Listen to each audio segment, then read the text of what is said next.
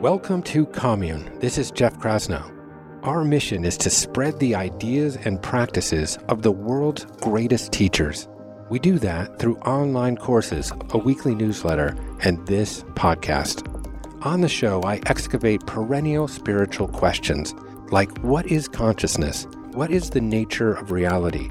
How do we live with purpose? Reality is infinite. We experience a narrow bandwidth of it unless we transcend our senses through meditation. We delve into practices and modalities that can heal trauma and help us thrive. Mastering the art and the science of forgiveness is necessary to move through life. A miracle is a shift in perception from fear to love. We explore the spiritual traditions that help us acknowledge that we are all connected by a power greater than us. We are all indeed individuals, yet we need to find collective and communal solutions. We build a sturdy bridge between personal wellness and societal well-being. It's only when you get people who are pursuing their dreams, living their truth, and feeling good that we can actually move the needle of society forward. To learn about our courses, our community, and everything we do, visit us at onecommune.com.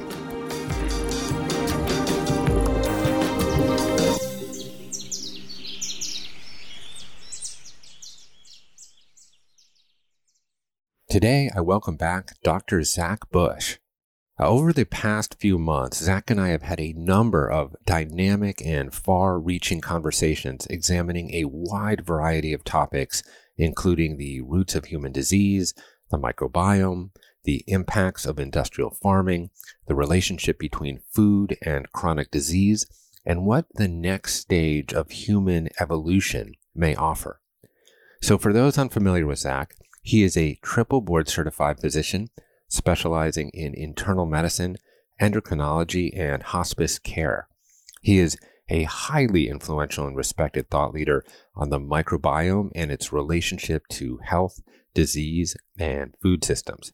Zach is also an expert on soil ecology and water systems and their connection to genomics, immunity, and gut-brain health. Zach's work broadly highlights the need for a radical departure from chemical farming and a healthcare system that is overly reliant on pharmaceuticals. In that vein, Zach has helped raise a fund to help conventional farmers transition to regenerative practices. Now, both Zach and I are equally interested in the physical and the metaphysical. What can we learn from the life sciences that can be applied to our spiritual existence and vice versa? So in today's conversation, we look at the brilliance of natural systems, like the carbon cycle, which we probe in some great detail. We explore how nature, when unimpeded, tends to find its balance, and how humans can live within the same kind of coherence and beauty. Zach also recounts the story of his recent epiphanous journey to Ecuador to visit the Achuar, one of the world's oldest indigenous tribes. Zach has a course on Commune called Vital Health. I've personally taken it 3 times. It is just chock full of information. And you can take it with a 14-day free trial of Commune membership. Just go to onecommune.com/Zach Bush. Zach always challenges the way I think, and I am grateful for the opportunity to question my assumptions and to grow. And I hope he has the same impact on you. So, without further delay, I present to you Dr. Zach Bush.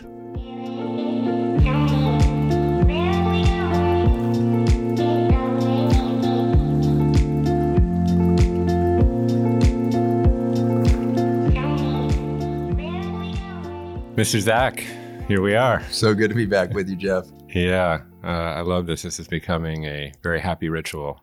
I always leave with a lot to think about, which is a good metric of success for me. So last time we were together here on the property in Topanga, we were cloistered around a crackling fire into the wee hours of the evening, and we started to have kind of a pretty broad metaphysical conversation.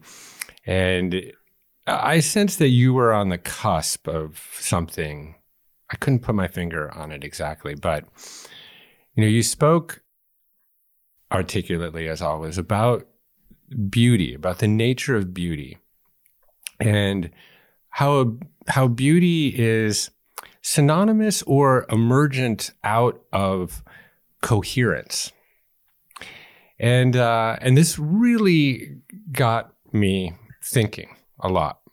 And I started to excavate cycles and systems of nature that integrate or that emerge within coherence. And I thought that it would be just a sort of a fun exercise for us to unpack a little bit about the intelligence of nature, and we can kind of back into a more spiritual notion of beauty. And just to have some fun, we'll put it kind of in a somewhat Shakespearean setting where we can role play a tiny bit, I like it. Just to make it fun, because it is a little bit of biochemistry or a little biology, and I think it'll be edifying, and there's certainly great allegory that can spring from it, but there is some density to it. So just to dress the set, you will, if you're willing, play the role of an apple tree. Oh my, what an honor. And all in. Well, you should be honored, because I will just be a hapless Homo sapiens. Thank you for giving me the higher life form. I appreciate it. Yes, we'll certainly soon see why you make that comment. And I'll start 93 million miles away in a star that we both share called the sun. And in the core of this celestial being, there is a process where hydrogen nuclei are fusing. And within that process, they're creating helium. And in the wake of that, light energy is emitted. And that goes out in every direction, of course, but most notably and aptly for us, in our direction. And it enters our Earth's atmosphere as electromagnetic radiation. And this light energy comes down and hits one of your leaves, a chloroplast, let's say, in one of your leaves. And from there, a process is instigated. And I yield my time. I love it. Well, yeah. So, I mean, that Shakespearean, backing to it, it is this extraordinary dance between, in some ways, the masculine and the feminine there, And so if we think about the solar radiation event that you're describing there, that nuclear event that we call the sun, the surface temperature there is thousands of degrees, right? And so you've got thousands of degrees temperature. It melts anything. There's no solid anything on the sun. Obviously, it's all in a plasma state. That's kind of, one could imagine kind of this masculine expression of power, of energy, of energetics. And it's got a very finite purpose to it, and that it's there to create this light energy, this huge electromagnetic field pulsing out of it, until it burns out. But it's a finite game. All stars end. And so we see the march of this finite play through that masculine archetype of energy production, if you will. But the feminine is so interesting as you kind of move away from that finite game to the infinite game of the feminine archetype, which is process-oriented instead of goal-oriented. And the feminine energy that I think is ultimately elicited from that is in the interaction of that masculine finite game into something infinite that we'd call life. And so while stars come and go, life and the ways in which energy is manifest or given into bodies is something that is ongoing throughout the universe all of the time. There's certainly life on other planets, whether they're extraterrestrial, if you want to believe in intelligence out there or not, is regardless. There's certainly extraordinary amount of life out in the galaxies, a billion stars per galaxy, billions of galaxies. And so you've got that phenomenon of this capture of this finite game of the star into this infinite game of the march of life. And in that march of life is this balance between what we would call in the human mind death and rebirth, or death and life, which seems very dichotomous, to that Western mind, as you've spoken to. But the reality is it's a closed loop. There's no waste of or loss of energy anywhere in that system. And so me, as the apple tree sitting on this planet, I get to do something really beautiful with that finite masculine energy coming across the solar system. And the first thing that interestingly happens is atmospheric. And so before it will reach my leaves, that sun begins to warm something for the first time. And so it's interesting that just millimeters off the surface of that sun at thousands of degrees is absolute zero. Right. You're near absolute zero. It's almost no molecules are moving. You're so cold. You're minus 200 something degrees. And so you've got this freezing atmosphere. And if you picture, an astronaut out there, who suddenly has a breach of their, incredibly protective gear that they're on, they're going to freeze to death before they run out of oxygen at the tissue level. It's going to be instantaneous that they freeze. So this is how cold it is in that vast space between the surface of the sun and our atmosphere. Yeah, and that belies our intuition. Right. Belies intuition. We would like to think that the sun is hot. Yes. And the sunshine is warm. But interestingly, it's not the sunshine that's warm. It's the dance of that sunshine with solid state, particles that create heat. And so as it hits our atmosphere, it creates a warming event that's really the vibrational effect of an excitation from sunlight. But the vibrational result of thermal radiation or thermal heat is more the result of the physical, particle that it's hitting rather than the sunlight itself, the beam of electromagnetic frequency coming from the sun. And so that thermal event is native to our planet, or native to any solid structure within the vacuum space of the universe. And so it's beautiful to think that it's actually our Earth warming itself in a lot of ways every day in reaction to a finite dance of the sun. We have this infinite play of, we're going to warm ourselves over and over again. And at the demise of this solar system or this star, the energy cannot stop persisting, and the energy will have to go on to warm something else.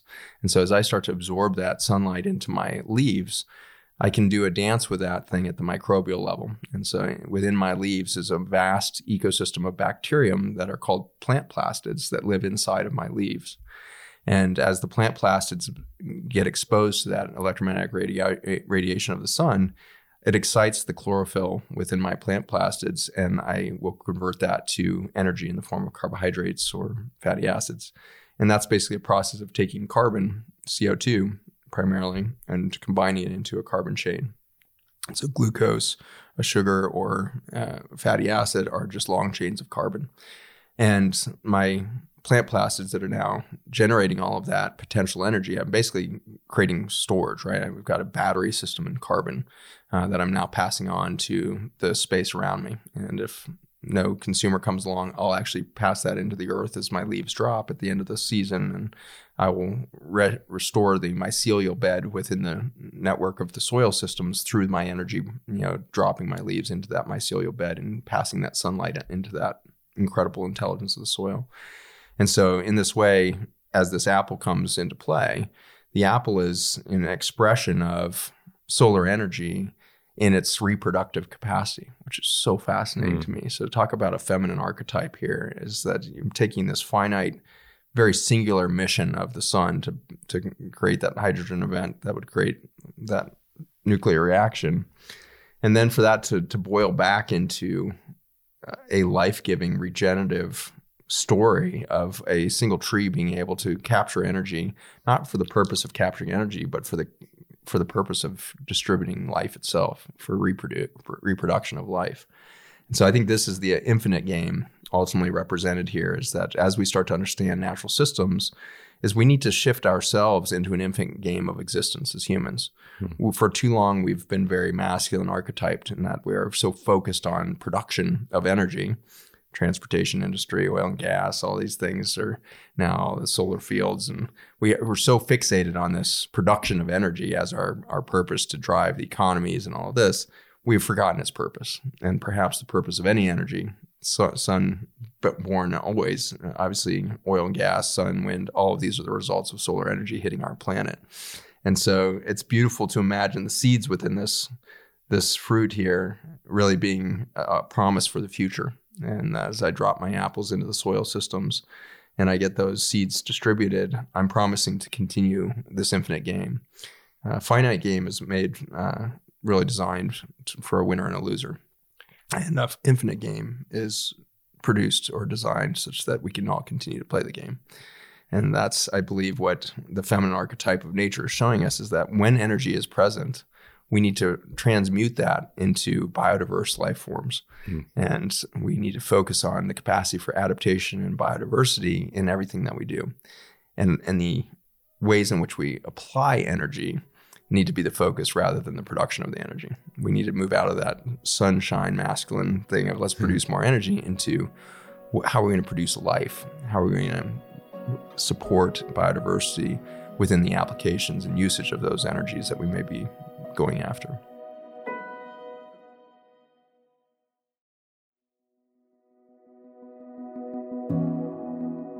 The geometry of the masculine mind, I think, as you've alluded to, is very linear. It's like you take a waffle out of the freezer in the morning and you look at it. It looks like a grid. It's not like holding like a handful of broccoli sprouts or something, which is more really what systems actually look like. Mutually interdependent systems look like a handful of broccoli sprouts. They look like a bush. If you take a mycelium network or neurons in the human brain or your microbes in your gut or almost any functioning system. I mean, you can even look at like social systems, for example. It's often like a bell curve, for example, is often used to represent a healthy society with a thriving middle class. Well, a bell curve is sort of a homely two-dimensional representation of a bush, okay, right, in some ways, or a handful of broccoli sprouts, where you have a town with a local jazz club and a local paper and an independent radio station and a farmer's market, and that's bustling. It is completely mutually interdependent in every way, and a more vivid and accurate representation of the systems that nature has inherently built.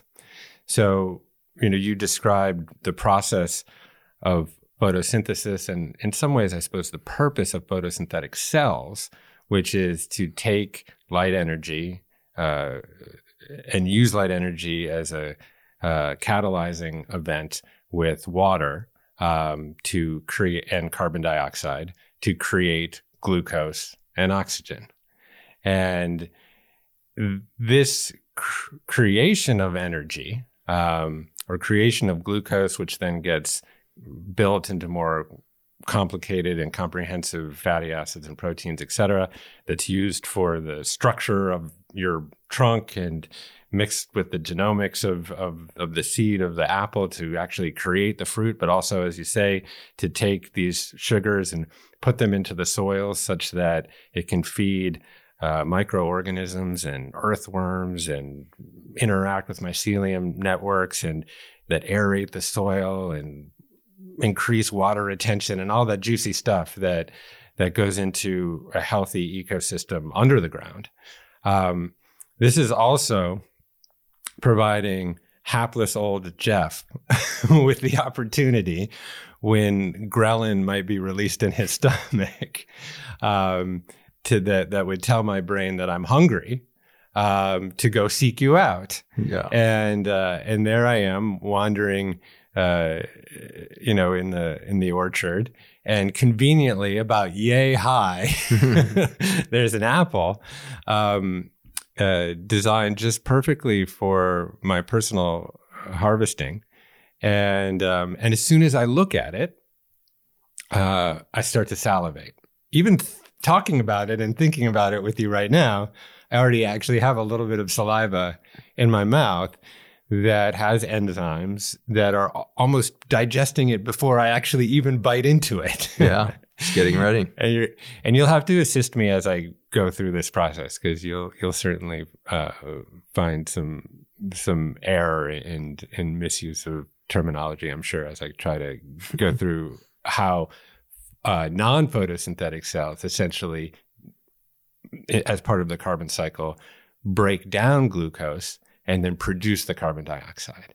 And this is the absolute, like, astounding miracle and coherence and beauty of nature. So I bite into your luscious Zach apple, and as we talked about, the enzymes in my mouth start to break this thing up, and my little epiglottis flops down so I don't take it down my windpipe. And I chew this thing up, and it goes down this tube called my esophagus, and that operates with this process called peristalsis, which essentially is a contraction of these muscles that's pushing it downward. In fact, I challenged my wife, Skylar, to to do a handstand and see if peristalsis would still work. Like, it would still take the apple down the esophagus, even if you're doing a handstand. And sure enough, that was the case. It's amazing. And then the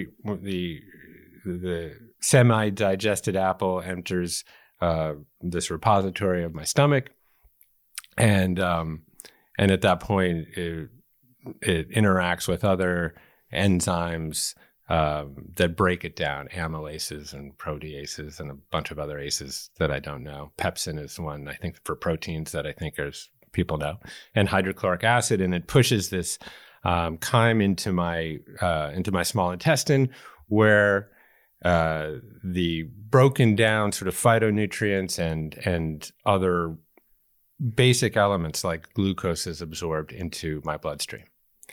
Now, I'll just follow this a moment before we go back to the glycolysis process. Mm-hmm. So then, as it continues to go down my small intestine, it enters my large intestine, where the indigestible fiber of your gorgeous apple is then interacts with the microbes in my gut. All this bacteria, lactobacillus, and start to digest this indigestible fiber, and they start to produce their own postbiotics or metabolites, most notably short-chain fatty acids, of which the most famous one of which is butyrate, which actually upregulates all sorts of things in your body, among them insulin. So if we go back to the glucose being absorbed through the wall of the small intestine into the bloodstream, it gets picked up by insulin, which is made by the pancreas. Its job is to take the glucose to the cell for energy production. And it goes through this absolutely mind-numbing process of glycolysis, which I started to try to understand, but essentially it's a 10-part process by which glucose is eventually transmuted into acetyl-CoA, and that readies the mitochondria to create and produce ATP, the primary energy, one of the primary energy sources of the cell. And then sort of concomitant or concurrently with that process, oxygen, which is obviously taken in through your generosity, comes into my lungs and through my alveoli and picked up by my hemoglobin, pumped out with my heart to all my extremities, and it interacts with pyruvic acid to create NAD, which essentially is this electron transport system that scoops up all of these extra electrons and brings them to the mitochondria. And this is where it gets a little hazy for me, to be quite honest with you. For the process of, within this greater process of cell respiration for energy production. And of course, the transcendent byproduct of this whole experience is carbon dioxide and water. And this is the absolute majesty and beauty of the carbon cycle, which is just a very complicated and nuanced, yet very clear reflection of our mutual interdependence, of the beauty that has just simply emerged. Like, we didn't make it. We didn't put it there. We didn't construct it.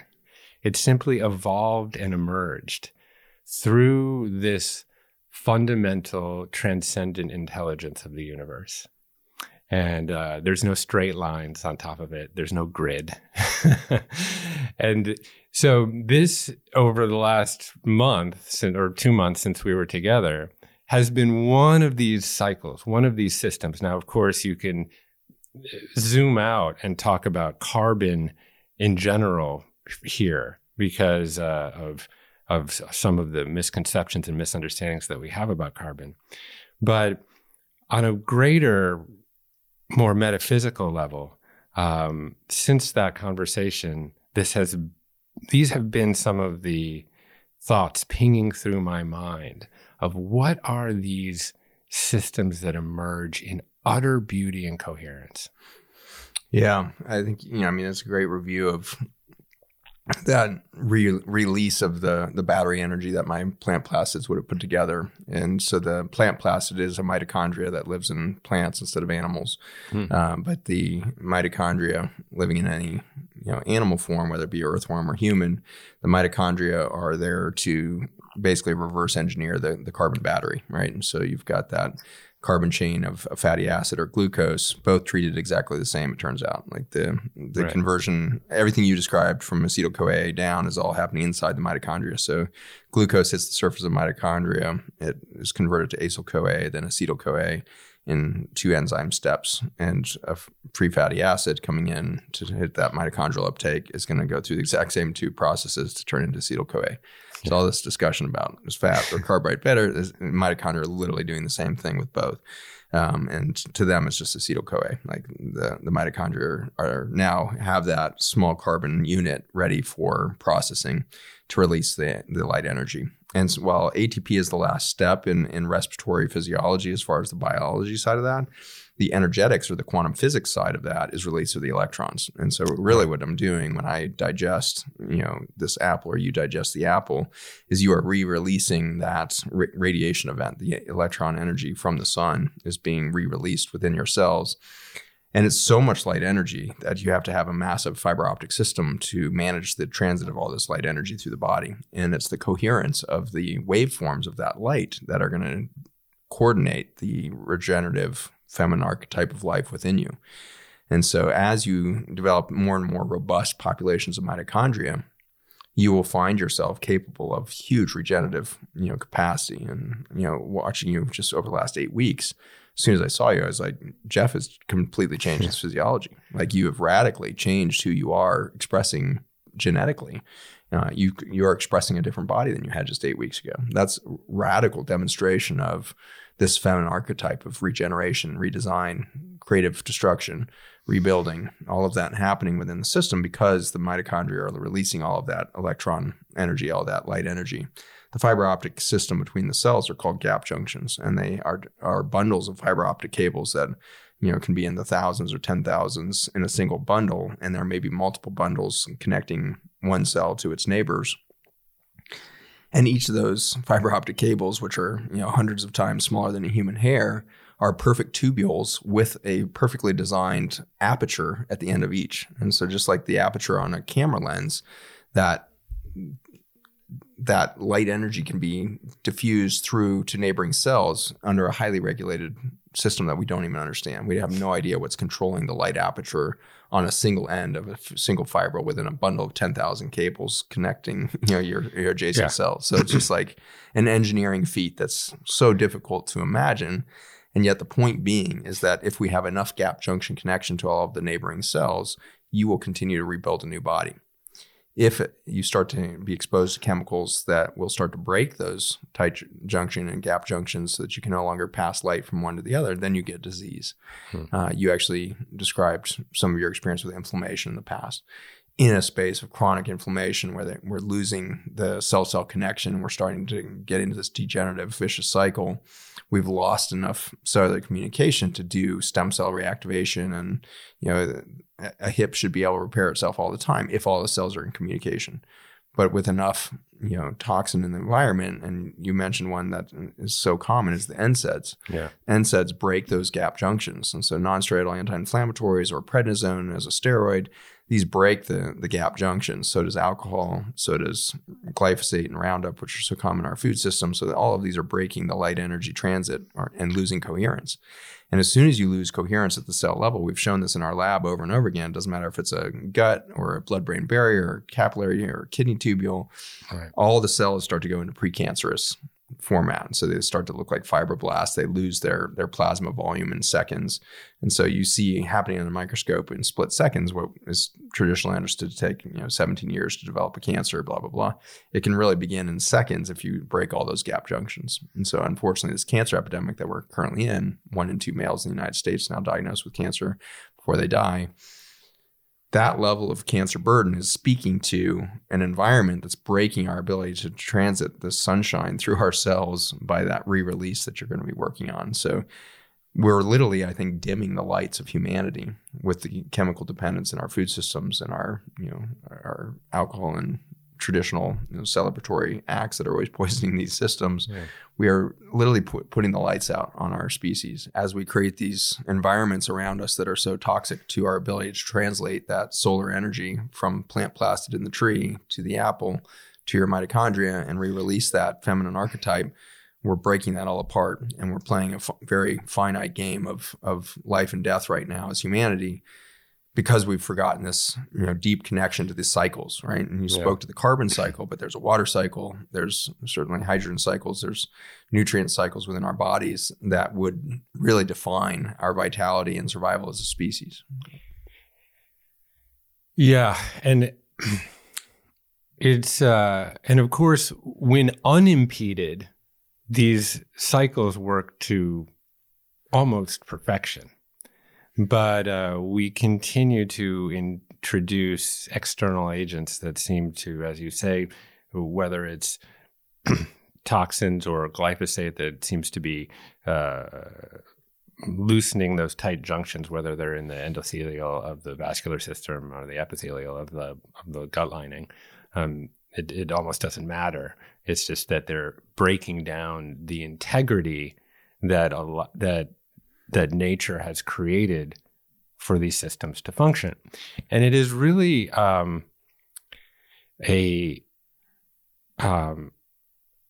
amazing oversight and a sort of a lack of gratitude on some level. There's this Hafiz poem, even after all of this time, the sun never says to the earth, "You owe me." And, the sun always gives.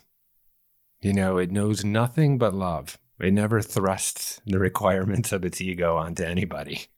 It asks for nothing in return. And in a way, that is what, capital L love is. It's a state of being that knows only giving, that is only interested in investing in the welfare of another. Of course, there's transactional love and conditional love, but this is love outside of any emotion or that might be arising and subsiding in consciousness at any moment. And you've talked really eloquently about this inflection point where we find ourselves, where there are a number of directions that we can go. And I'll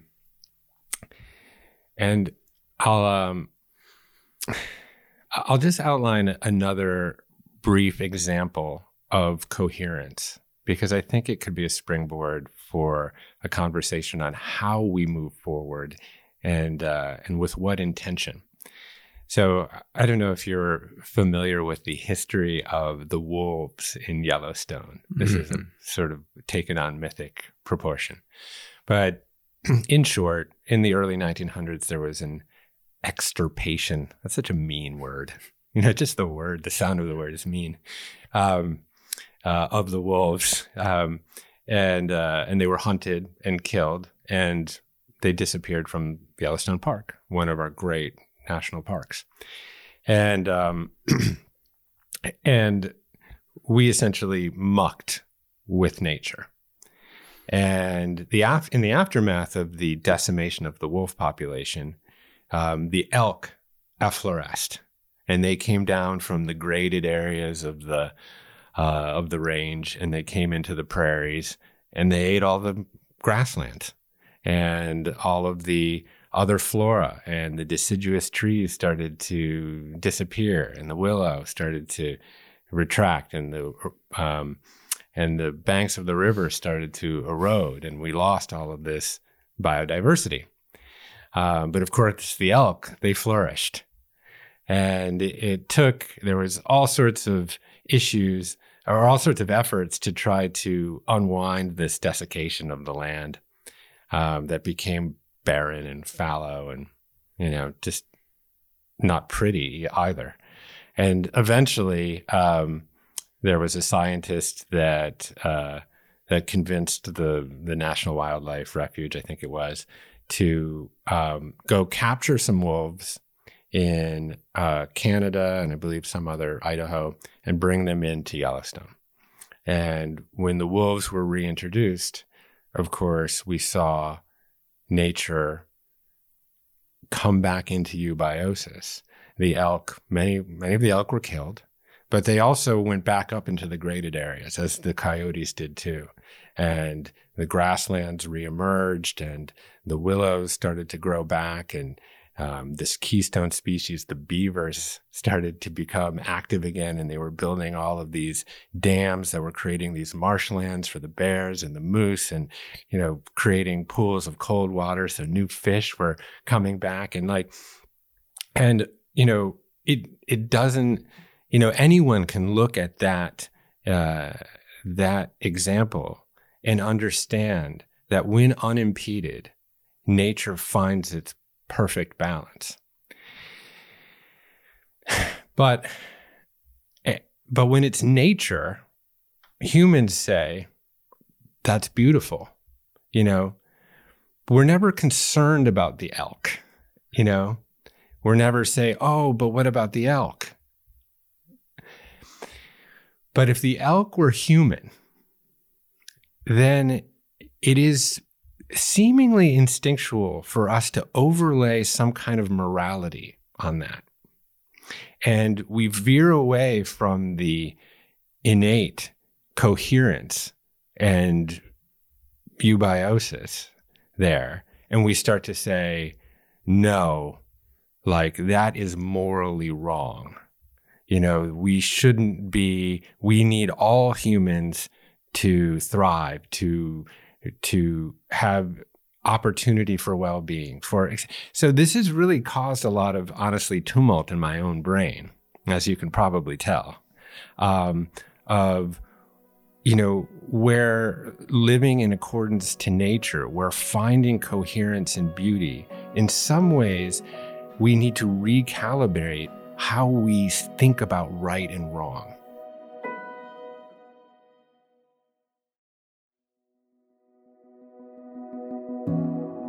I think that the hubris that's in that Homo sapien, you know, kind of self-identity, we called ourselves wise twice, right? Homo sapiens sapiens. Yeah.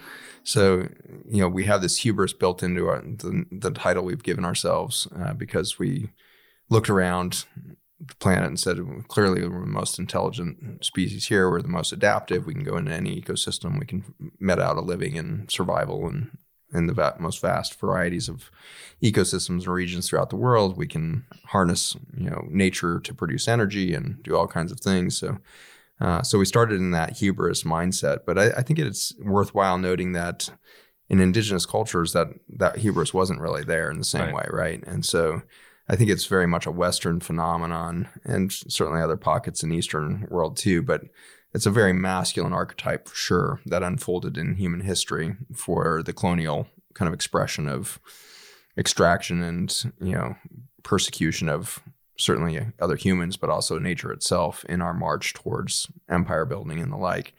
And so with that kind of hubris of colonial worlds for thousands and thousands of years, we keep expressing this masculine archetype. The feminine archetype, in contrast, is one of understanding that there is no right or wrong. There is no good and evil. There's only balance and coherence within nature systems. And so I just got back from the Achuar tribe a few months ago in the Amazon. This is in the southern part of Ecuador, right along the Peruvian border, the sacred headwaters of the whole Amazon basin. This area of river systems ultimately becomes the Amazon River. It feeds, a canopy of trees that's larger than twice the size of India.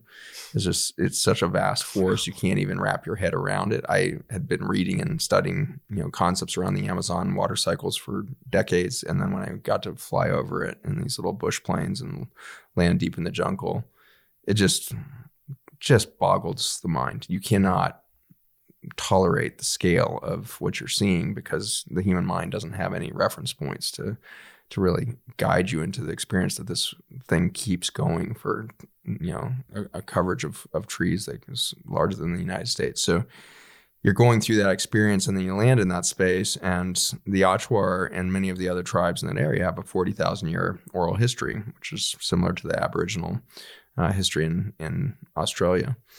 And up until the 1980s, they were warring tribes, and they were notorious for being pretty brutal on one another. The infamous kind of head shrinking and all of this that was being done is kind of this magical aspect of warfare and all of this that was being expressed in these communities.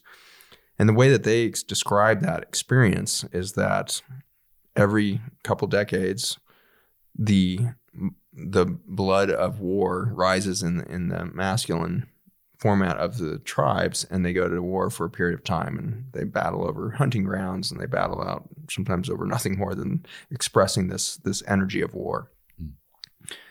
And ultimately that kept them in balance with their ecosystem for 40,000 years. And so while war and killing each other with machetes seems like a horrific act, and what happened in the 1970s was a Catholic priest, I think it was, maybe he's Episcopal. He, instead of going over to, help them, he didn't touch the Achuar at that time, but a number of the other tribes around that area, the Achuar didn't come into contact until 1994, and they reached out actively for contact because of their dream work. But what they expressed was this rise of war kept them in balance, and then this pastor comes along or clergy, and instead of indoctrinating them to something else, he actually indoctrinated himself to the Achuar or the tribe that he was with. And so he became fully engrossed in their culture and their thing and their way of life, their food, their lifestyle for years, and developed trust with them. And then slowly changed the mindset there that maybe war is good or bad. Yeah. And interestingly, as soon as that happened, you start to see the phenomenons of population growth and challenging of loss of, food autonomy. And you start to see the system starting to break down. So somewhat like the wolves and that, and all of this is, yes, the wolves and the caribou or the wolves and the elk, it's human to human. There was a natural selection for life and its balance with life and death being this kind of maternal instinct. And that's really brutal for the Western mind to wrap its head around. It just doesn't compute on a lot of levels. And so is the answer to go back killing each other? I think not. I think we've actually gotten to this point where we can actually see that there's many other ways to regulate human population, and it comes down to really education of women. If we educate women and give them opportunity to create within their own environment to their own autonomy and independence, then family size suddenly shrinks from 6 to 7 down to 2. Yeah. And so I think we're getting to a point of maturation as a species where we can look beyond, violent forms of that life and death and good and bad kind of balance to this realization of energy is continuous. And if we give freedom of access to the energy that we would call communication or education or any of these things, we're going to find a new form of continuity or coherence as a species that we've lacked in the past. Our exploding population, today 7.8 billion, something like that, It didn't go down at all, by the way, with this pandemic story. Like the population is still rising at exactly the same rate as it has in years past. So the belief that this pandemic somehow impacted human population on some sort of gross level is inaccurate. And so we still are growing at the same rate because in the end, we haven't found that balance. We've continued to write ourselves out of nature. And that's actually the Oxford English Dictionary, or the definition of nature is everything under the firmament of the planet, including, rocks, minerals, animals, plant life, as opposed to humans or anything humans created. And so we literally put ourselves in opposition with that, humanity and nature. And for that, we have not found our balance with natural systems on the planet. And we continue to be extractive and destructive. Right. Yeah. I mean, it's very hard to have these conversations, honestly, in the Western world because they quickly, there's a slippery slope between talking about balance and then like eugenics or mass exterminations or stuff. And that's not what I'm getting at. What I'm getting at really is we do need to have these candid conversations because the world cannot exist as flat, where you have 8 billion, 10 billion, 12 billion humans. But it's not just 12 billion humans. It's 100 billion chickens, pigs, and cows, and no other animals. Yep. So the world becomes this flat plane with this spikes at the end. And you look at those systems, those kind of siloed, imbalanced systems, and they never work. Yep. It's always when there's a bush. Sorry to come back to your name as a metaphor all the time, but it's always when there is something thick and bushy in the middle. This kind of notion of the bell curve, and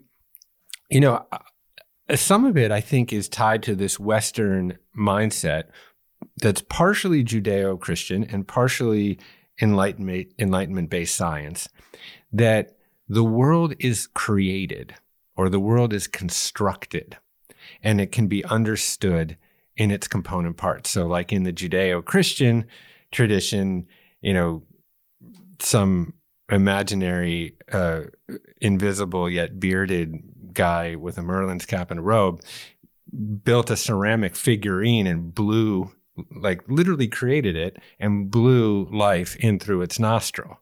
That's the mythology there, at least. And that God created the earth.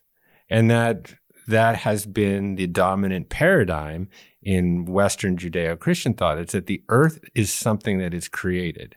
Now, science comes along. Well, science kind of moves along with that process the whole time from Greek antiquity, but really comes into its full efflorescence during the Enlightenment.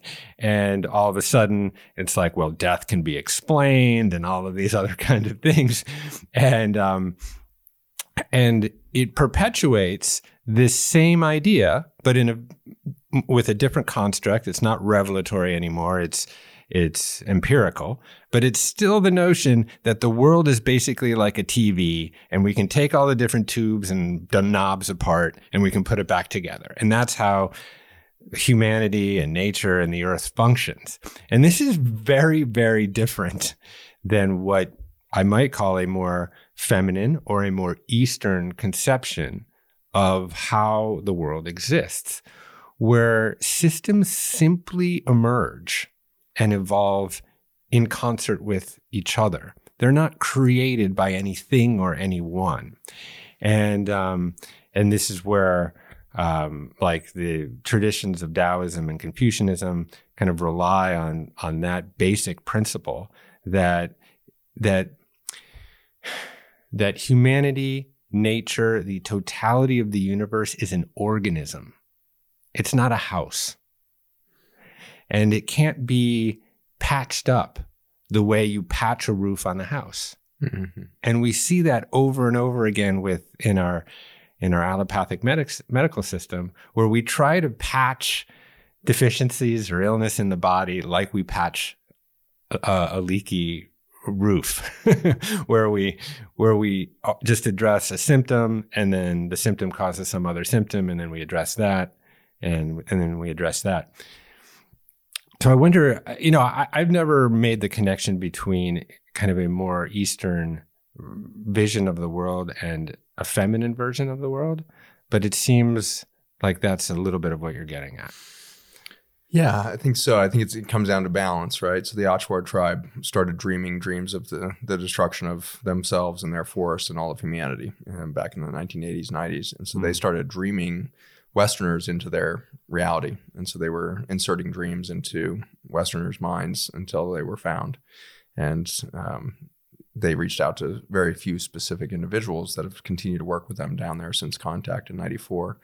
The most prominent group of those is the Pachamama Alliance with Lynn Twist and Bill Twist there.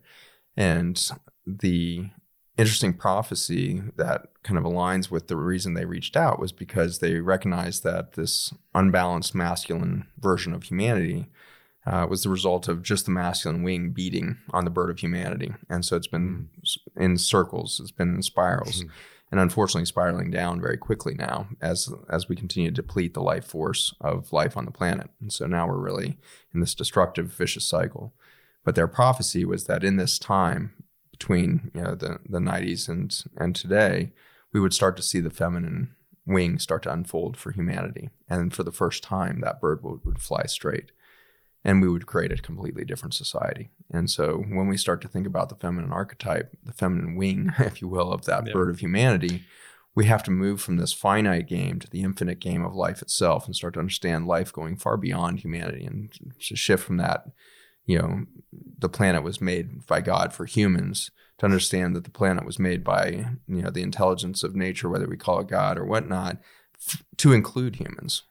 Yes. And that simple shift will take us out of the finite game into the infinite of like, oh my God, if we start to embrace the genetics of the last 10, 15 years, we find out that we're in the midst of the biggest scientific revolution in time, because we are suddenly realizing that the human cell does not sit at the center of human health. Yeah. That's so huge. Dislodging to the hubris of humankind that it's actually an seemingly insignificant and invisible microbiome that sits at the center of human existence. That's just so hard to wrap your head around. And yet it's absolutely the truth. And so we have to replace this hubris with an understanding of us within life. And the Course of Miracles, kind of as a new expression of that Judeo-Christian mindset, says, through a vast book there and everything else, an amazing amount of coursework that's been developed over the last 25 years. But the last kind of concept or sentence in that system is that the last thing I will do in this human body is to give up judgment. And that's a beautiful concept right there. At the end of the day, we will start to win the game when we give up judgment. And that's what you were talking about earlier. We're so in this right or wrong, good or evil mindset. And you spoke of the yin yang earlier before we started, but the yin yang being that example of the mix of lightness and darkness. And that system is beautifully stated. I don't know if you want to go into detail on that format. But yeah, I mean, there is, as part of all phenomenon just naturally emerging, there is a coincidence of opposites. Mm-hmm. There is life and death and male and female and beauty and ugliness and right and wrong and left and right and up and down and back and forth. And these concepts cannot even exist without the other concept, because there is no up. Try to build a world in which everything is up. Good luck. Tell me how that goes. And that there is in a emergence of opposites, that nature will find the order and the balance between these opposites. So if you look at the symbol of the yin yang, which dates, I think, back to 1200, 1300 BC in China. I know it initially kind of was associated with the I Ching, which was a book and system of divination, and then was carried forth as a symbol in Confucianism and Taoism. But this is not a rectangle. This is not a square or a cube on purpose. This is not a vertical. This is not a straight line. This is not rank on rank crops. I mean, this is not a grid of New York City. This is not a waffle. This is a circle. And within the circle is the acknowledgement of the natural emergence of opposites. You have the white and the black, that represent all of the different opposites that might arise in the world. But as you notice, again, it's not a square, it's a circle. And it's not a straight line down the middle of the circle. I actually have one on my chest, which for the people that watch the video part of this, maybe they'll get to see it. But actually, as an aside, Skylar and I got either side of the yin yang when we were 17 years old. So see, we were so foolish then to only realize how intelligent we were. But there's no straight line down the middle of the yin yang. It's an S curve, because even at the moment where there is the least amount of life, there is a tiny bit of death, or the greatest amount of death, there's a tiny bit of life. And even on the other side of the yin yang, part of the other side exists. So there's the dot that exists in the fat part of the circle on the other side, knowing that this is the condition, the precondition for everything, for existence. And now there are different philosophies. I mean, Confucianism was basically a philosophy or a liturgy of rituals that made it incumbent upon man to create order out of this chaos of opposites. So there were family rituals and rituals between the warrior class and the servant class, and etc. Essentially, there was a concept in Chinese philosophy called qian, and which was a sort of heaven, not with like a godhead per se, but sort of an idealized version of the world, which then it was incumbent upon man to realize that idealized version of the world here on earth. And that was Confucianism. And Lao Tzu, who was an administrator in the Zhou dynasty that was ending right around this time, 400, 500 BC, when these philosophies were being developed, he was not interested in society. He was sort of a hippie. He was always depicted in this long white beard. It was actually, there's a fable that said he was actually born with the white beard, which I think is hilarious. But he represented older people in some ways who became disentangled with society. They weren't concerned with the world of the 10,000 things or and they removed themselves and came to a realization that the order is actually created by nature itself. And we just have to let go. We have to practice what is called wu wei, sort of non-action, and just let go. Let go of judgment, be humble, and surrender in some ways. Stop always forcing. And he said in the Tao, you know how you make people untrustworthy? You distrust them. So these were, the Tao in a way is a logos. It's sort of a fundamental intelligence of the world, of the universe, such as these things will balance. And I think, the yin yang is it's sort of hackneyed, in our iconography of spirituality. But I think it speaks very much to what you talk about, which is not the straight lines that Western culture seems to be keen on imposing all the time. Yeah, it's that loss of judgment. It's that, ultimate surrender to a higher intelligence that, brings us through every religion, towards a spiritual reality of letting go of the boxes we put around those things, and starting to allow ourselves to emerge from this history of needing to believe that we had the right path to spirituality, needing to believe that our religion was better than somebody else's, Yeah. Instead of realizing that we are all, light beings that are striving to come into coherence with the deeper intelligence within the system of the universe. And so we are striving to come into coherence with that highest intelligence, that most complete data bank within the universe, which I would argue is really a vibrational reality. There's a vibrational coherence in the universe that's physically expressed in black holes and their connection through wormholes, every black hole being connected to one another. And the transmission of information between the black holes is extraordinary. So you've got every electron in space and time since the origins of the universe are being actively processed through the proton of every single atom within every single physical structure within the universe, and that proton ends up being the same structure as a black hole in the center of our galaxy. And so trippy to understand that you have billions of protons in every single cell, and then you multiply that by 70 trillion, and then you multiply that again by the hundreds of trillions of microbes and mitochondria and everything else. Like the amount of galactic information in the black holes of the protons that are contained within a single human body defies logic. We're at truly an astrological scale, fractal of that in a single human body, and we're communicating through our black hole physiology of the proton to all of the other galactic black holes out there. Stephen Hawkins famously developed or was first to measure the information coming out of black holes. They're called Hawkins particles. He held for a long time that was just chaotic, unorganized information. But in the end, it's really played out that it is actually organized information, and it's kind of the data bank of all physical existence since the origin of the universe is being transmitted and communicated and remembered, and in fact integrated in the black holes of the universe and within my own body and the atomic structure of my protons.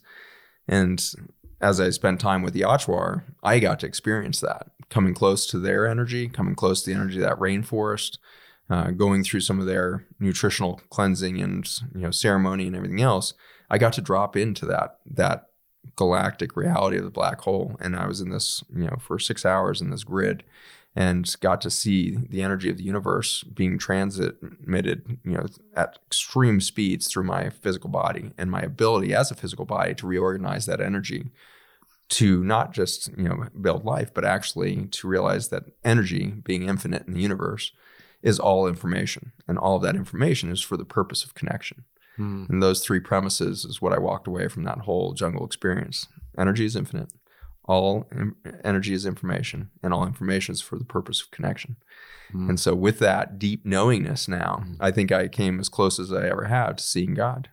I understand now that what we've termed God, and we've given all kinds of human form to, and human myth and everything else, what we really are dealing with is an organized intelligence within the universe whose intention seems to be for life, and to create it in its most vast adaptive capacity for the most biodiverse expression of beauty. Okay, that is interesting and beautiful, and this is important because, of course, we do use a lot of terms to describe this ineffable effervescent force, right?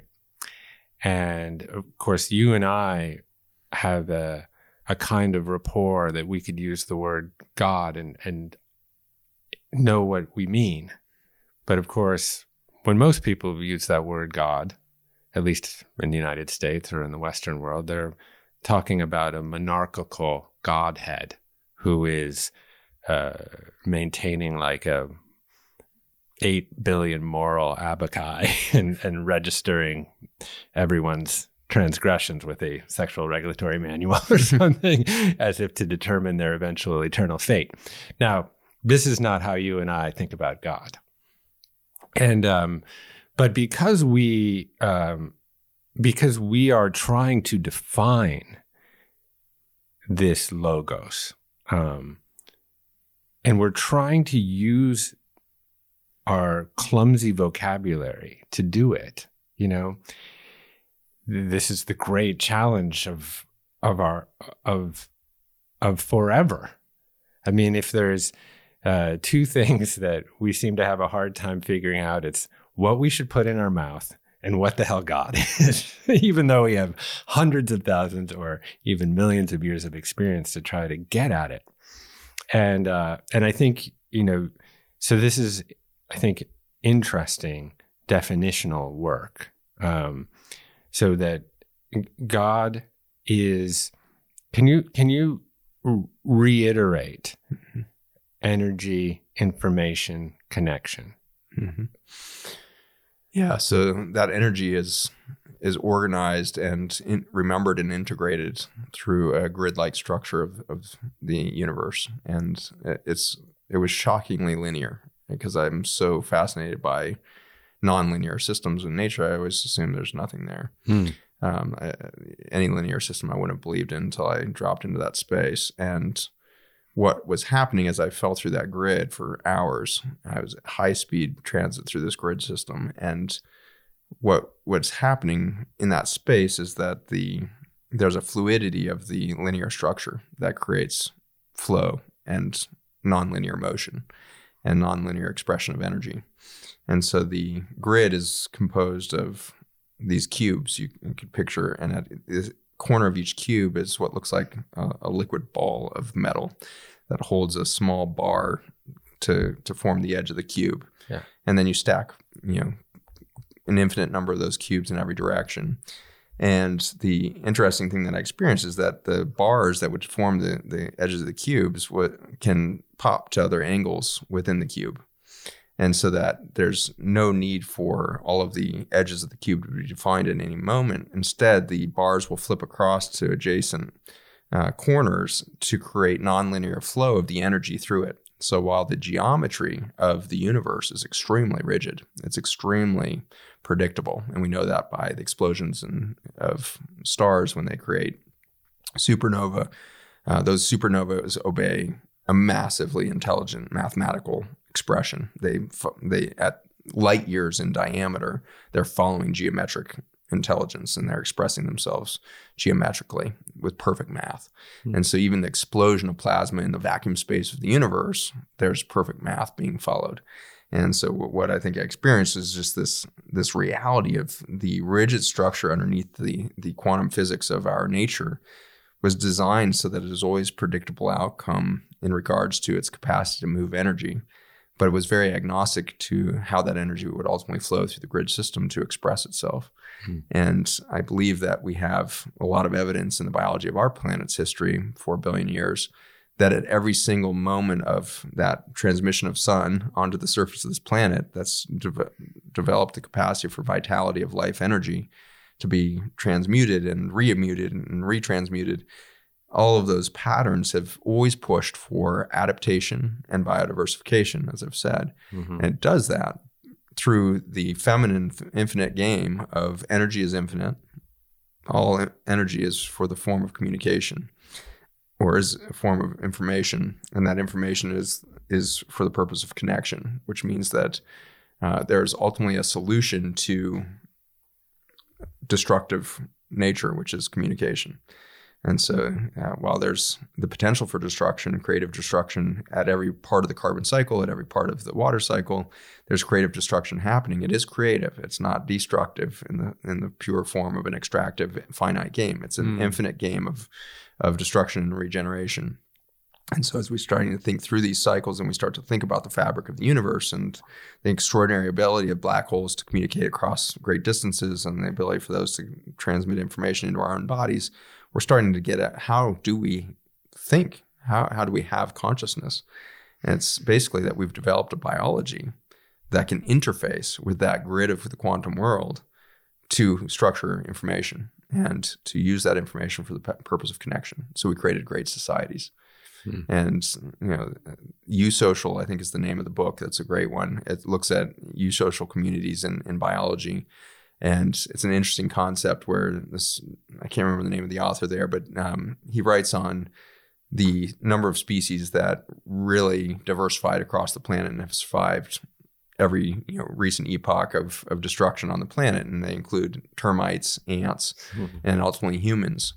And so the resilience of termites and ants and humans comes down to this eusocial quality where that he finds in each of those populations an altruism that's not in the altruism of the Western mind. It's actually a service to something greater than self, instead of an expression of generosity, which I think is the Western mind's approach to. Right.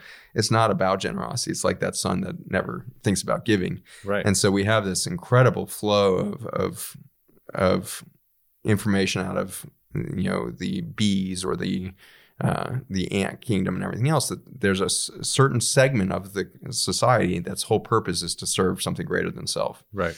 And we can look at humans and say, maybe that's our clergy historically, maybe not, I don't know, but maybe that's, our nurses, maybe it's our midwives, who knows who that has been. But we do have this tendency as a species to think greater than ourselves. And I believe that's ultimately why we've risen to a great space of biologic, captivation of energy on this planet, is because we have the capacity to interface with this higher intelligence of the universe itself. So when we talk about consciousness, there is no thing called consciousness. It's literally a lens that you're looking through at an infinite field of knowledge and information in this infinite grid of energy.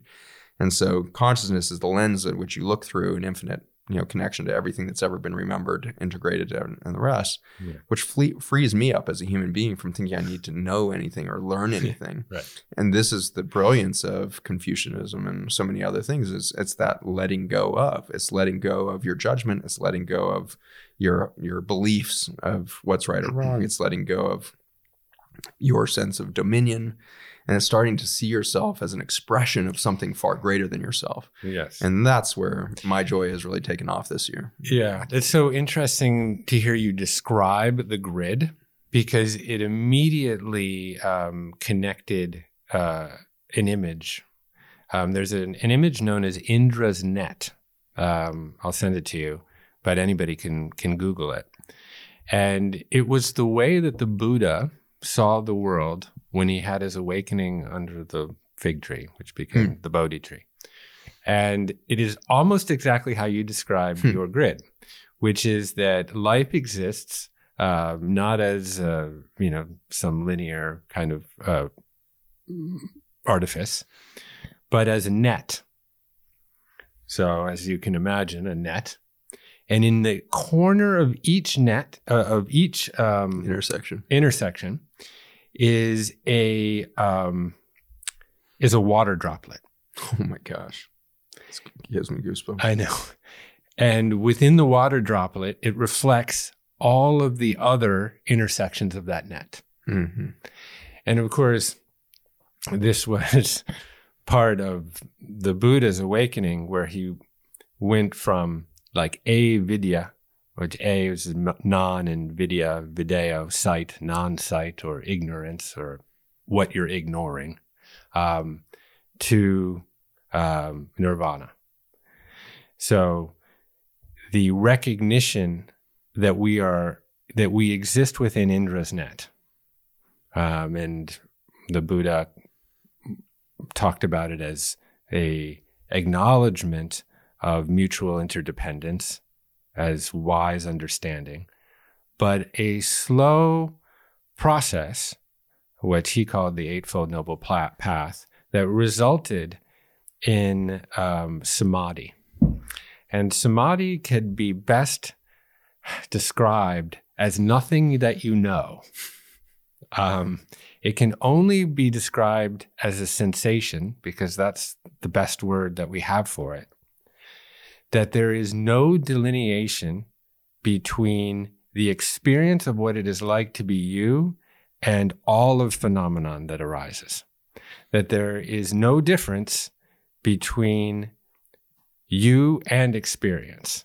That you are experience. And this was, understood as integrated consciousness. That yes, there is a sort of idea of Cartesian subjectivity, that Zach has 5 senses, and so do I. You're a person now. You're no longer an apple tree. I've released you from your arboreal state. That you have 5 senses, and science's genius to enhance those senses, and that you're using those senses to perceive objects and sight and smells and sounds arising and subsiding in consciousness moment to moment. And that informs some experience of what it is like to be Zach. And there's some experience of what it is like to be Jeff. If I was naked, if I wasn't called Jeff, if I wasn't having a podcast, all of these things, there would be some sort of subjective experience of what it is like to be me. But I get confused between that and my ego. We'll save that for another podcast. But behind this notion of subjective consciousness, there is what the Buddha might refer to as integrated consciousness, of an absolute sensation of living within Indra's net. And that might have been somewhat of the sensation that you felt within the grid. It fits beautifully. And water structure, obviously, is kind of the physical expression of that quantum world on the planet. You know, the water is certainly the most fascinating quantum molecule we have on this planet. And it has, like the black hole in the physics side, the water is this expression of that on the biology side. So the water does hold memory. Does hold and integrate the information that we might expose it to through emotion, through intellect, through connection to that knowledge field, through our consciousness. We store all of that information in our water structure, and our water structure is super interesting. It's crystalline in the cells. It's not a liquid, and so we are drinking all this tea and water all day long, thinking we're hydrating, and certainly it's still in a liquid state when it's in our bloodstream. But as soon as it transits into a cell, it transforms itself into a gel-like solid state that's crystalline in structure.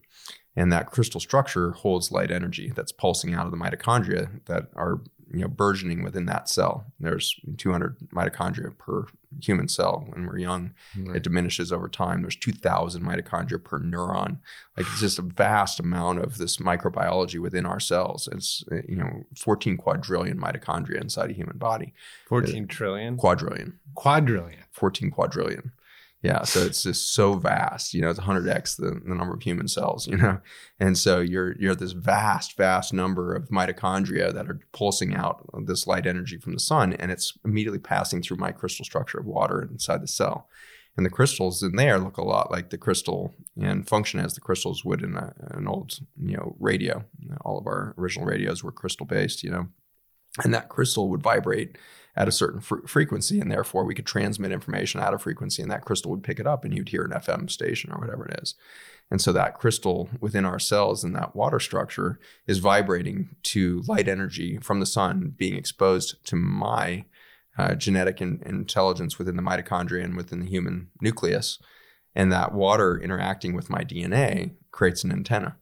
And so the wind of a DNA strand, double helix, cannot do a double helix unless there's water attached to each nucleotide. And that water molecule creates the bend, and it creates the stability of the DNA strand. And importantly, it's the memory bank of everything that genome has ever done.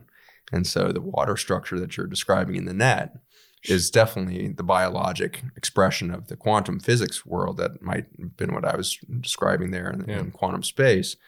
And in both situations, via the net or the grid, we have nonlinear expression of beauty through a linear grid, And I think that's the balance, that's the yin yang of this masculine and feminine archetype. The masculine is certainly the grid.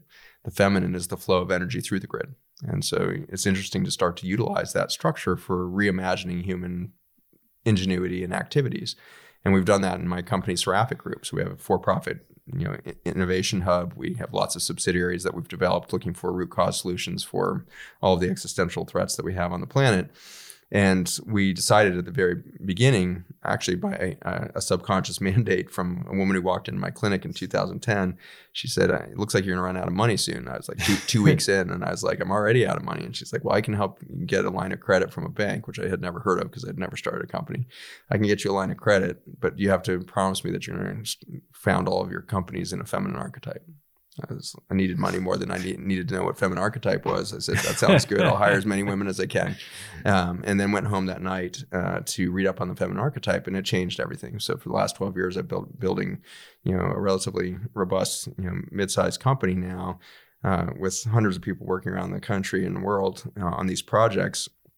And it's fascinating to see the impact of understanding the necessity for the finite masculine structure within corporations, but you only understand that as necessary in its ability to move the feminine energy through it. Yeah. And so the creative energy, the infinite possibilities that flow through that masculine grid is the expression of nature, is the expression ultimately of beauty. And so we really have worked hard to have a corporation that doesn't ever go running around with quarterly projections and sales mandates and all of that. Instead, we're basically surrendering to the possibility of being in the infinite game as a corporation that could exist in 500 years, far beyond my lifespan. is going to take and necessitate the balance of the masculine and the feminine, the finite games within the infinite game, the finite plays within that infinite game. And so as you start to reimagine energy systems and the like, we've done this. And so we're launching our energy company with our first full-scale plant out in Colorado in the first quarter. And we're really excited because basically we've built a 40-foot mitochondria and are taking carbon from all kinds of waste streams, because it's not waste, it's carbon chains. So plastics, tires, farm waste, it's all just carbon chains. And mitochondria are so good at breaking those carbon chains down into CO2 so that can be recycled into green plants around the world. And so we're taking something like bio waste from bagasse, which is sugar cane, which is one of the biggest problems globally. But hemp cane being a close second now in the United States, we're off-gassing so much methane into the atmosphere because of piling up hemp cane that's slow to compost.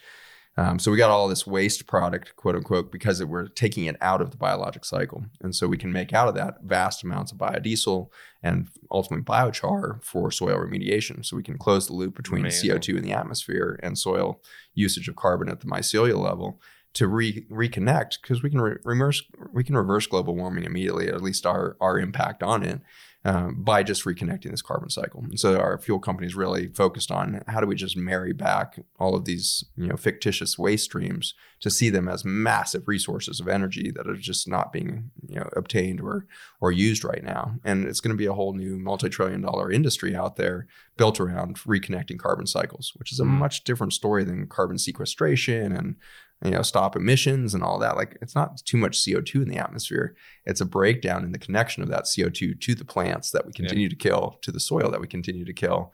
97% of our soils on the planet now are either severely depleted or depleted. We've lost all of our arable land and it's not breathing. And therefore that CO2 is not ending up back in the food that you're consuming. The food you're consuming is lower in energy in so many ways than the food that would have been produced thousands of years ago. And so it's exciting to me that these innovations that we can make in business are simply expressions of nature.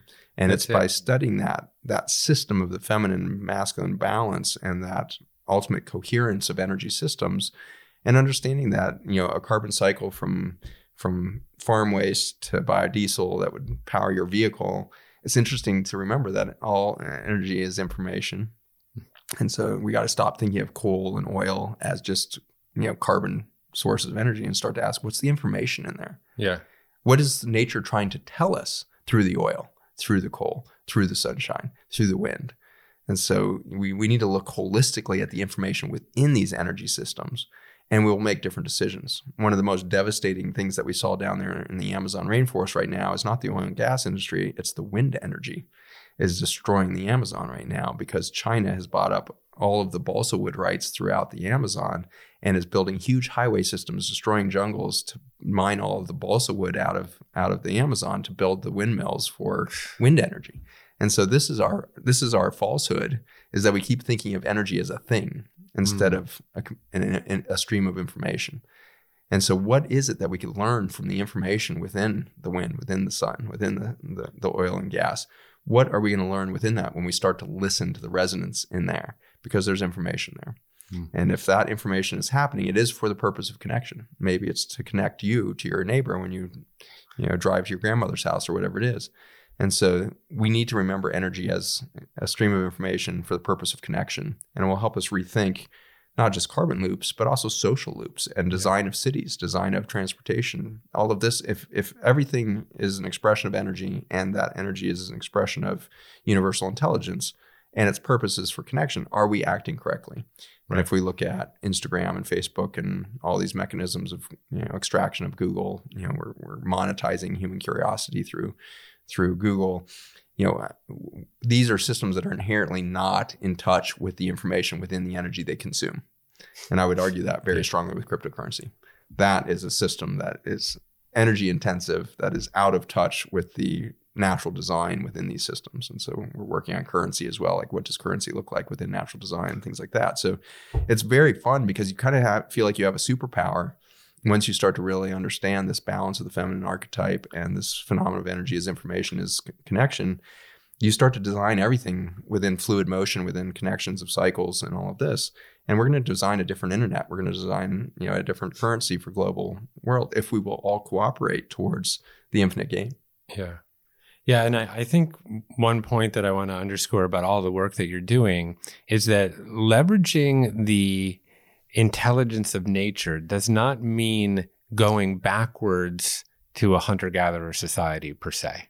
It means harvesting indigenous wisdom and combining it with innovation, with technology to create systems that are in greater alignment and in greater balance. And I think people have I think there is confusion around that often, is that people that talk about regenerative agriculture or any, to be honest, any issue, particularly across environment, everyone assumes like, oh, well, they're going back in time to, where the whole world was essentially, pre-industrial world.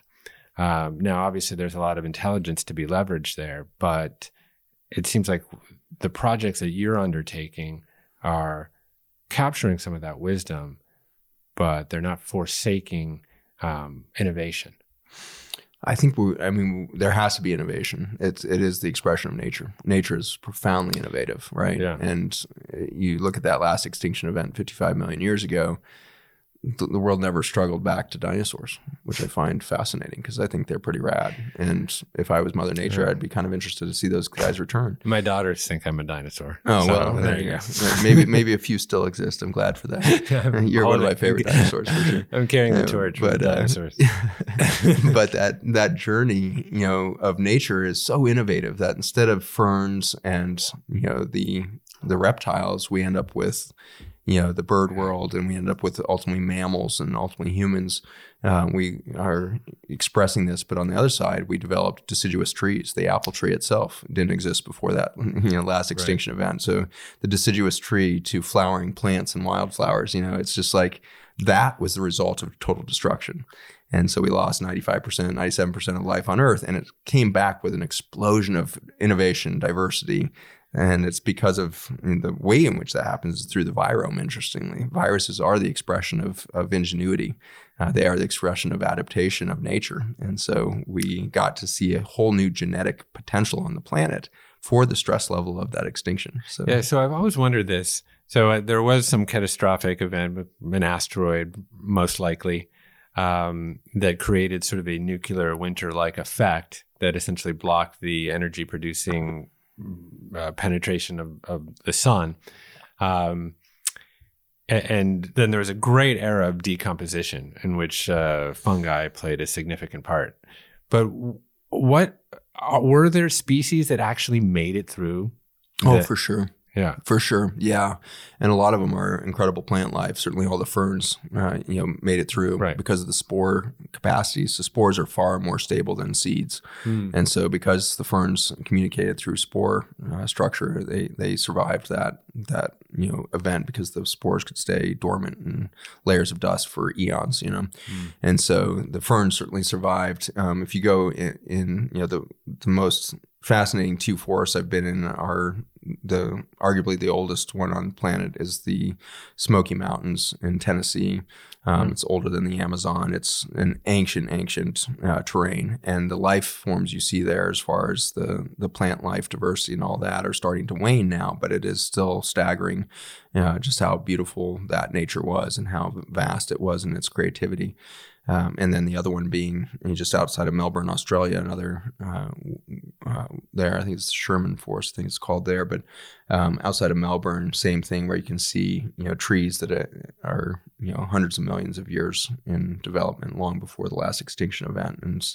And they're fascinating trees because they're actually ferns, but they're a variant of fern that has this huge trunk and, has this canopy that looks like a palm tree. It's fascinating. And so a lot survived, that when we say there was only, 3 to 5% of life left, that's still a lot of life given the amount of biodiversity that existed at that time. Yeah. And we know that the soil systems probably still have not recovered to that pre-extinction of area, because when our lab we're studying the communication network between microbes and how they interact with human cells and all that. And we have to pull that intelligence out of the soil from 60 million years ago, predating that last extinction, because the soils were destroyed in that event. And then you lost the plant life and all that. And like you said, lost the photosynthetic capacity for life. And so that happened. Acidified the oceans, because when the soil can't breathe, CO2 and methane and nitrogen sources preserve in the air, and the ocean starts to absorb those, and the ocean can only handle a couple gigatons compared to the thousands of gigatons that were happening on a daily basis then, and are now happening again because of our destructive capacity on soil systems. The ocean started to acidify, and so we were in this weird balance of destruction on both land and soil following that astrological event. Now we're the cataclysmic event on the planet, happening to do the same thing, kill this topsoil, do this destruction of photosynthetic capacity, all of that. But, the good news is we can reverse it so quickly. When we sit on a farm, it only takes one season to radically change the biologic activity within soil systems. Yeah. I mean, I see it just in my own soil system of my body.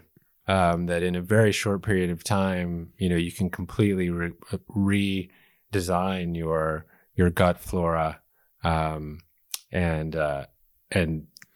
upregulate all of your systems. And it really speaks to this idea that, we do think when we wake up in the morning. We were joking about this earlier, since I seem to be growing an inch-long hair out of my ear every day. You wake up in the morning with some sort of psychological continuity, or I would say psychological and physical continuity, that sort of anchors the sense of who you are, of my identity. I'm Jeff because I look pretty much the same as I did yesterday, and I still believe all the same things, and I have all the same memories. Hence, there's a stable self crouching somewhere behind my eyes. But this is a great illusion, of course, and the hair growing out of my ear seems to prove it. But there's so much going on every day inside of my body and inside of everybody's body that we don't see. There's so what is it? 40 trillion bacteria in our gut and in our mouths and in our nose and on our skin. How many of those are recycling on a daily basis? I mean, it's got to be the entire population, over and over again every 3 days or so. Yeah. And we turn over the entire gut lining. All the human epithelial cells turn over every 3 days. So yeah, and that's hundreds of billions. And so the speed of regeneration and destruction is staggering. And you age immediately if you stop that cycle, if you disrupt the regenerative repair. And that's what we see with the pharmaceutical industry doing all the time. As we say, there's blood pressure, we need to block that. Or there's cholesterol in the blood vessel, we need to block that.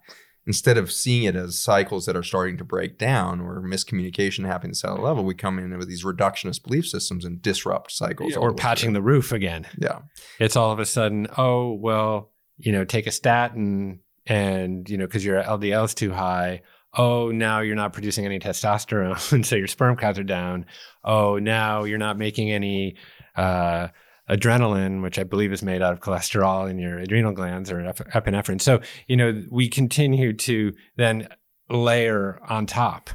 And of course, this is our great challenge that you're on the front lines of, and I'm just I feel like I'm on a wakeboard holding on, but happy to be there. I think you're pushing the envelope, and ultimately all this energy we've transacted today is, witnessing information being organized into human beings, and it's ultimately a real lesson in that last piece of connection. Without this kind of connection, I don't know what I'm actually, experiencing or thinking, if you want to use that word. Mm-hmm. I don't actually know about my own uniqueness until I sit across from you or another human being. And it's for that we are enriched, and ultimately, my belief is probably needs to be proved out still, but it makes a lot of sense, is that unique DNA strand that you have, which is 99.99% identical to mine, but that slight difference in the way that the water lines up on yours creates a different antenna crystal structure of the water in your cells, such that as the sunlight of the universe, pours into you and is expressed through your cellular metabolism, it's resonating you're attuned to Jeff.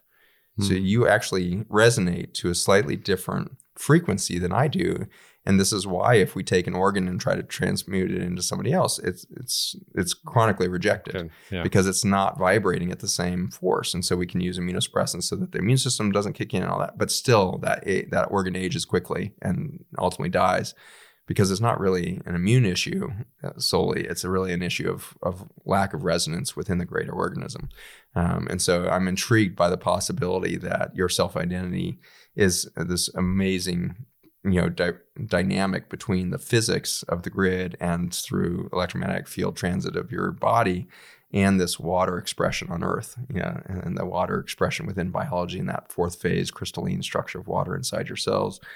And you're tuned to you. And I find that beautiful. And so when we sit next to each other, I think it'd be smart if we imagine the opportunity, well, we just picked a new station and I'm going to listen to Jeff because I'm going to get to hear his expression of reality that we live in. And it's going to give me a new insight into where we are, who we are, and why we're here.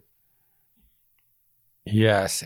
And just to compound on that, if I were the note G, which is a lovely note in and of itself, but as a singular individual note G, I'm not really going anywhere.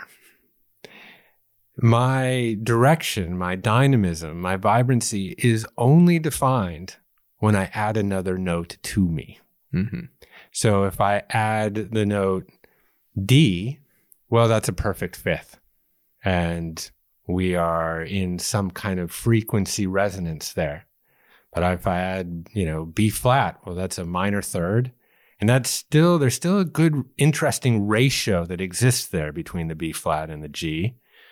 But it has its own valence to it. And I mean, obviously, it's been described as sad.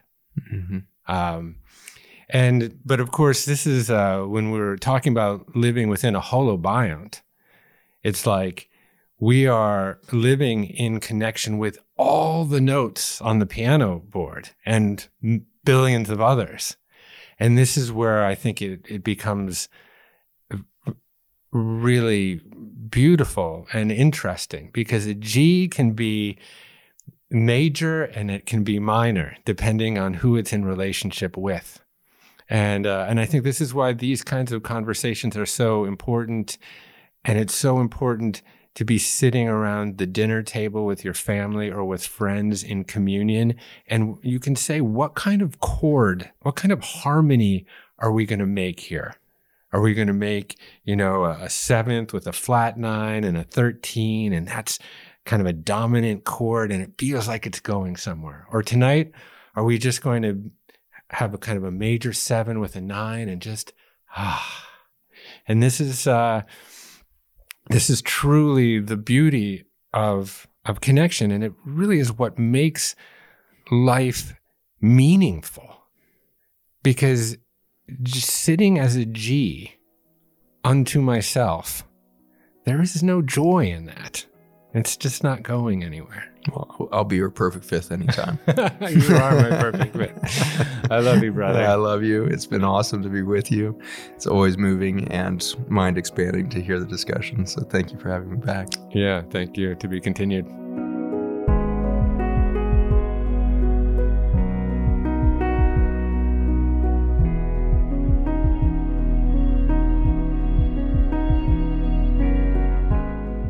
Thank you for listening to my conversation with Dr. Zach Bush. To keep abreast of Zach and his work, go to zachbushmd.com. Zach has a course on commune called Vital Health. I can honestly say that I've learned more from this course than from any course I ever took in college. And you can take it with a 14-day free trial of commune membership. Just go to onecommune.com/ZachBush.